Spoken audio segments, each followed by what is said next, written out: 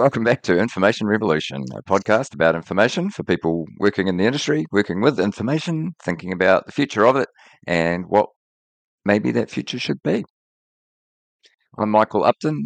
I'm a director of Metataxis New Zealand, a little consultancy based in Wellington. And I'm Judy Verno. I'm an information architect and I also work for Metataxis in New Zealand. Great. And I'm Carl Melrose. I work for Castle Point Systems in Canberra. Just a quick disclaimer, my views are my own. So, Michael, what are we here to talk about today? This one. We're here today to talk about the stories that we might need to tell in our jobs. So this is following on from the end of the previous episode where we were talking about not managing necessarily, but engaging with your executive. And we talked there about the power of being able to tell a good story. So we thought that was actually worth digging into a little bit further as part of those kind of people skills or the people stuff.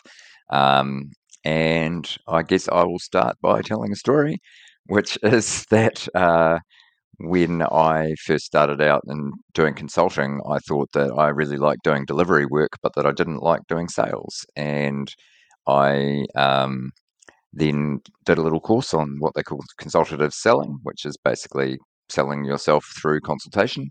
And basically understood then that actually delivery and sales are actually very, very similar activities, and that you are trying to understand what people need, listening to them really closely, and then typically telling them compelling stories that help them to understand what you could do to help them or to actually deliver on that, to actually help. And I guess there's a kind of stereotype around selling or a nervousness about basically that it's gross, basically this idea that it might be kind of underhand or it's slimy or that you're trying to trick someone. And I think to me that says bad sales rather than a problem with sales itself. So I think that effective selling is always got to be about integrity. It's got to be about maintaining integrity. It's got to be about being honest and being truthful. But why we're here today, I guess, is because an aspect of doing that is being able to tell compelling stories. So the second thing I wanted to sort of weave in the intro as part of this is that a few years back I read a really good book that I think was pretty popular at the time, Daniel Kahneman's Thinking, Fast and Slow.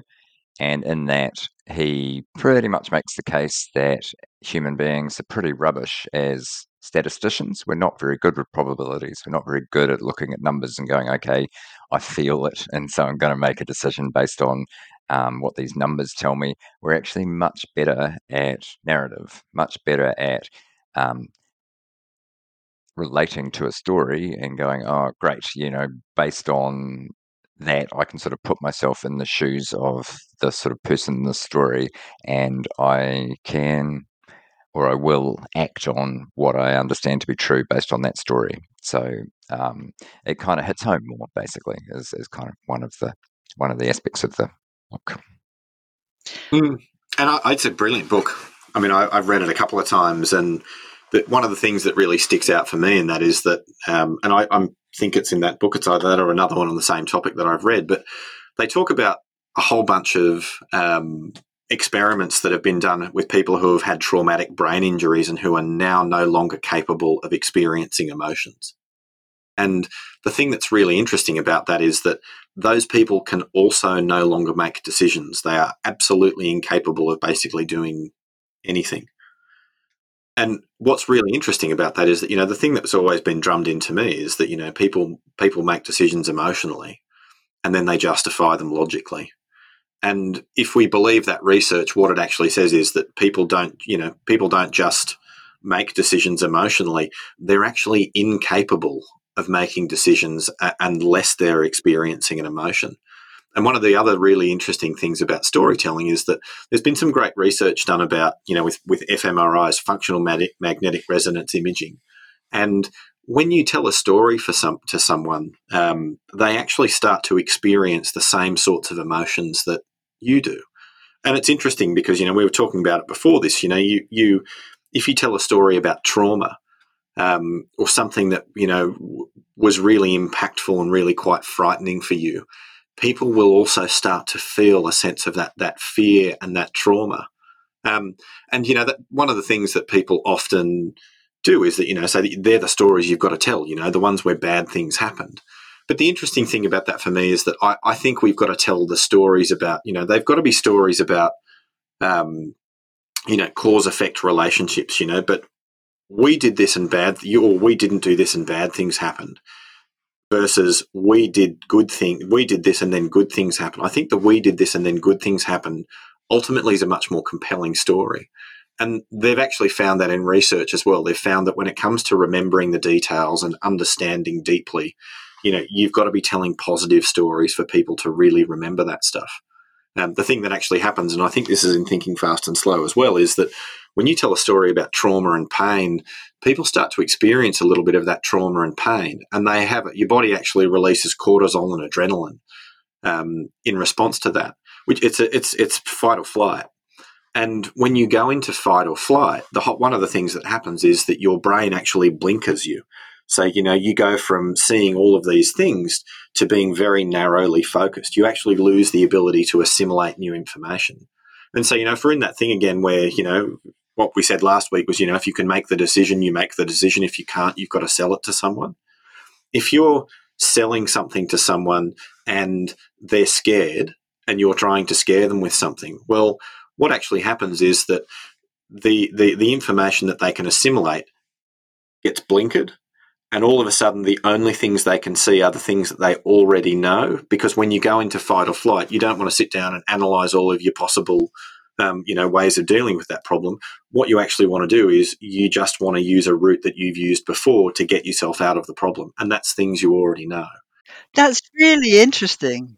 Really, Yeah, really it is, isn't interesting. it? I never thought of that. I think it quite often happens that we end up telling horror stories, but you're saying that that's going to do exactly the wrong thing to the people listening, that they're going to go, oh no, don't want to know, I'm running away from this, as it were. You've got to come up with the good stories. And I mean, haven't you ever had that experience where you start telling someone a story about bad things that could happen and they just don't want to talk to you, and they want to go and, they all of a sudden have somewhere else they want to be and they want to end the conversation. And I'm sure we've all had that experience, but there's actually a cognitive basis for that. And, I'm not a neuroscientist, obviously, so consult your neuroscientist before you, take any advice from this podcast. But that's actually, there is actually neuroscience that supports, telling positive stories and then working with people on those things. So, and do we all have a bag full of positive stories that we can tell that are going to really chime with the people that we're talking to? I think that's it's finding the story that fits your circumstance, or their circumstance rather, isn't it? So that really will mean something to them. Yeah, for sure. It's interesting you raised that. I actually do just wonder how much alignment you've got to have before someone can experience the positive emotions as well. But that's a big question for another neuroscience podcast. I think as opposed to our neuroscience podcast. Sorry. The positive stories that I can easily think about are ones where I've been doing information architecture for publishers who really care about information in a very particular kind of way because it's their product or their service or their business. And so they really understand that it needs to be well structured. It needs to be described in ways that are going to help people find stuff. It means that they're going to spend as much time, well, maybe not quite as much time as they need to, but a lot of time on understanding the end users and how they're going to be looking for stuff, how they want to use it, what it is they want to find, all of that good stuff. Yeah. And I'm currently working with health service provider, information provider, and it's crucial for them that their end users can find what they need really quickly with no difficulty at all, because it's crucial that they don't waste time. But that's a publisher, as it were. You'd think, or you would hope, that people in government organisations and other organisations would care that much about their users finding stuff quickly and accurately. but they don't. So we need to Well, I don't know find the right whether stories. I don't know whether I'd agree they don't care about that, but I think, I think this is some of the stuff we talked about last week, where we were talking about, how credible you are, with a value proposition of some kind. Ultimately, that's what we were talking about. Yes, I yes. think the problem is that I think we've got, particularly in government, because we've got some particular ideas about classification scheme design and file plans that really they're based in an old paradigm where someone who didn't understand the business process needs to be able to find stuff associated with it at a later date.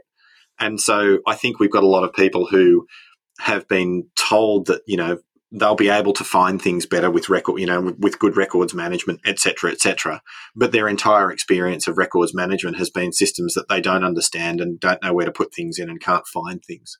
And I mean, I think you have to think about, do your stories align to the story that you've got to tell in your organization at the moment? Because, in lots of organizations, that is that's the kind of trend. And if you all of a sudden, try and do something that's at a right angle to what people's actual lived experience is, we talked a little bit last week, I think, about WIFM, and where that's gone wrong for people in the past, because, you'll have this point in a story where someone's saying, someone comes to you and they tell you a story, because we are storytelling animals. One of the other things from Thinking Fast and Slow is we've got a whole part of our brain that's about narratives. But people will come to a team and they will tell you a story, and their story will often be something along the lines of, well, I go to the record system and I don't know where to put things and I can't find things and I hate using it and I just don't understand it and I've been trying to use it for 10 years and just can never find anything. And then somebody will use, WIFM, which is a story. WIFM is, what's in it for me is a story about how if you do something, you will get these benefits out of it. But, then somebody will say, well, you've just got to, here's all the things that records management's for. It's for findability and, compliance and all these great things. And, get to the end of the story and the person says, yeah, that's what I want. And then the action that comes out of the story is, well, you've just got to use the system that you just spent 10 minutes telling a story about how it's completely unusable. And I think you've got to think about, what your stories align you to or place you in opposition to as well.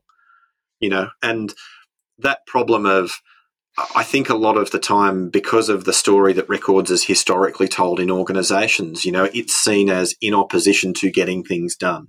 Records management isn't about getting things done. It's something else. And it shouldn't be like that, but I think it is. And so I think you've got to think about the narratives that are in your organization at the moment, because if you try and tell a story that's in opposition to the dominant cultural narrative in your organization, then that dominant cultural narrative has a huge amount of momentum. And you might be able to say, I mean, it's simple things. I'm sure you guys have got better examples than me, but, it would be simple things like, if there's a document that everybody references all the time, just a key document of some kind, well, and you've got problems with people always going to the wrong version. Well, if we start with that document and we put that one document in this specific place and we give people a really easy way to find it, then we've started to change the narrative in a direction we want. The story becomes, well, we put that one document in here and then that got easier to find. So maybe then we can start to believe a story about how everything could be easier to find if we worked with you on it. Yeah, I mean, it really does tie back to credibility and what we were talking about last time. I mean, step one, if you're listening to this and thinking about, well, what do I need to do, might be go and make those stories, go and do some positive things that then you can talk about. I mean, notwithstanding that Carl used examples of kind of hypotheticals, basically, like the WIFM idea is basically a kind of an imaginary story, in the sense that it's basically saying, here's picture that if you did this, then this will happen, rather than actually telling a story that's based in the past. But still, I think the more powerful or more convincing story is one that's based on lived experience. You can turn around and go, hey, there was this time when this thing happened. Yeah. And I think one of those examples, which is, I mean, slightly Slightly different, but just one of the kind of stories that I've carried around with me in terms of thinking about information and records management is that when I was first sort of sole charge as a records manager in a small organisation, that organisation ran all of its records or managed its information and records primarily in a CRM, so a customer relationship management tool. So it was actually Microsoft CRM, which is now Dynamics, and it worked really well. People found the information they needed. They found it in a reliable way. They could do the things that they needed with it because it had interfaces and forms and things that guided how they put information in or how they updated what was there. And it, for me, it's a story with a really strong message that the system doesn't determine the outcome, in the sense that the technology doesn't determine the outcome. Like there were decisions made about how that thing was architected. There were decisions made about understanding the business, I guess, understanding the process and understanding people's needs. And there was a whole lot of just practicality involved and compromise involved that achieved a better outcome than I think you would get if you just kind of stick kind of rigidly to a particular set of expectations, such as we must have an electronic document and records management system, and a CRM is not one of those. But it's a story that I tell people and that I tell myself around sort of what matters in terms of building good solutions. So yeah, So that's one of the examples. Judy? how do use cases then? Actually, I can answer this question for myself, but thinking about the kinds of use cases that we put together in order to show what the system or what the I mean system in the broader sense, processes, structures, Way stuff's etc., organised. etc. The way stuff's organised, what this can do for me. So as a whatever, I can now do this. I can Mhm. find that. So those are good stories about the future. But we do also need those stories of the past when someone did this. It was great. I think you do need, because on the one hand you're promising something in the future. Yeah, we can show you these use cases and it'll do it for you, but there's no guarantee that it will. Whereas if you can tell a story from the past where it did happen, I think that's a lot more persuasive myself. I, What I do you think think? I agree with you completely. I mean, but I think it's a two-part process. If you want someone to change, and you want to be the person who helps them change like that, you've got to tell them a story about them getting something that they actually want to get. But Warren Buffett tells a story about getting advice from taxi drivers. And it's got financial advice from taxi drivers, and both of you kind of had a bit of a laugh at that before we even started talking. So you get into a cab and your cab driver's giving you financial advice. Well, they're not credible to give you that financial advice. But if I had a little interesting experience of that, because there was a guy. I got an Uber to the airport one morning when I was living in Sydney, and the guy pulled up in this like $300,000 Mercedes, and I just looked at it and went, "There's like something doesn't square here." And it turns out that the guy was just a bit of an insomniac, and he had a business in financial advice, and just used to drive people. Just used to do a little bit of Uber driving in the morning because it helped him clear his head and gave him some people to talk to. Well, this was his story anyway. Whether it was true or not, I don't know, but that person may be a little bit more credible. And I think that. So I think you've got to do two things. You've got to tell those stories about the future with people. But then you also have to back it. Your stories about the things you've done in the past are how you become credible enough for those people to trust you, so they'll actually move forward and do them. And Yeah. I think you've just got to be consistent with that stuff. One of the things that I think is interesting about the authenticity movement at the moment is that I don't think that people necessarily want people to be authentic. I think what they want is they want them to be consistent. It's kind of like the person who, the violent person who likes to throw their furniture around the building. You'd like them to go and be authentic somewhere else. Yeah. Whereas what we generally want is, I think we want people to be consistent. I think that's actually a challenge. If you're coming into a new team that hasn't necessarily had a history, has had a history of being a compliance function and not necessarily of helping people achieve business, business results. So finding a story that allows you to change the current understanding and cultural narrative there and tell that story, I think that's quite difficult. But the other thing too is you can co-opt other people's stories. Like I've got a friend of mine I'm actually catching up for dinner with next week. The CIO at a government agency, and this government agency happened to manage fisheries in the state that they were in. It's Northern Territory. That's because the story won't make sense otherwise.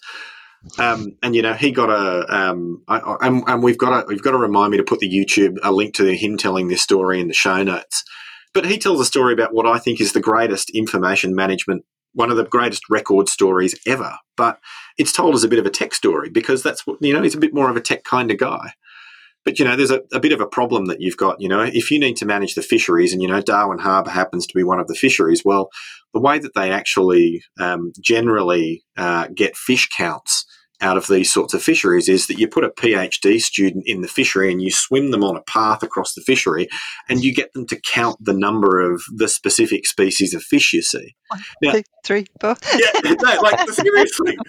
But you need somebody with that kind of background to do that because they're the only people who can actually recognise the fish. Now, if you think about my favourite section of ISO 15489, section 7, which, basically asks you to... Everybody's favourite section. Everyone's favourite section, which basically asks you to use records, techniques and practices to manage business risks. Well, if you've got to manage a fishery, the biggest risk, I cannot think of a bigger risk to your ability to manage that fishery than not knowing how many fish are in it.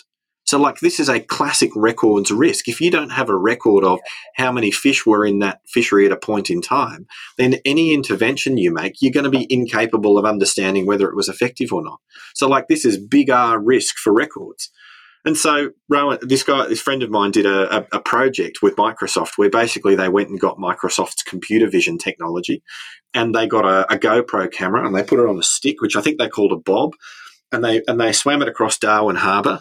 And then they got Microsoft computer vision to, they trained it to be able to recognize specific types of fish. Now, it sees flawlessly. So if the fish shows up on that camera, it gets counted. And it's a great records project because they improve their ability to keep records to help them manage the fishery. But the story gets told as a tech story. For me, it's one of the greatest record stories I've ever heard. There's also another CIO that I know here locally who he's in an organisation now that manages finance for people who normally couldn't get it, from a bank or something like that. And that involves reverse mortgages and finance for people on low or inconsistent incomes and those sorts of things. But they've had a few problems over the last several years where the ombudsman, essentially people have been taking the loans that they've got to the financial ombudsman to say, there's something not right here. And strangely, you get people on low incomes and, if they're going to get a loan for, a couple of $100,000, they keep amazing records. And what's actually been happening is that they've actually been finding that the people getting the loan have been keeping better records than the agency have, or the agency hasn't had records to substantiate assertions that it's made when it's been awarding the loans. And so the financial ombudsman's been basically saying, well, you just need to write off all of the interest associated with this record. They'll still have to repay the principal, but you're going to have to write off all the interest. And what that's actually doing is it's having the effect of retrospectively making the agency unprofitable because, they're sitting there and they're saying, well, this loan's been out for 20 years, but now we have to give back all of the profits that we've made over the last 20 years and just let the person repay the principal. So that's a bit of an awkward conversation for the head of the agency because they now have to go back to the minister that they report to and say, we were going to deliver, I don't know, pulling numbers out of the air, $20 million of revenue, into the government, P&L this year that you could have used to finance, potholes or something that's important to you. And now we're actually going to need you to give us $10 million because all of these loans that we thought were profitable, we're now going to have to write off the interest. And it's just pure records. The record keeping when they wrote the loan wasn't up to scratch, and so it's actually winding up all of the profits of the agency retrospectively. And I'll send you some links afterwards so that we can post it in the show notes, because Duncan tells this story. He told it on a Rimper panel that I ran, and he tells it really well. But you can tell those kinds of stories, but you got to look really hard. But ultimately, this is why I'm really focused on the DICAR model, at the moment.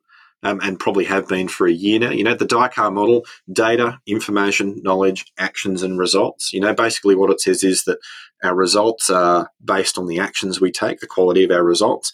Quality of our actions is based on the quality of our knowledge, because that's really about how we make decisions. Quality of our knowledge and our ability to use it is based on the quality of the information and data that we feed it.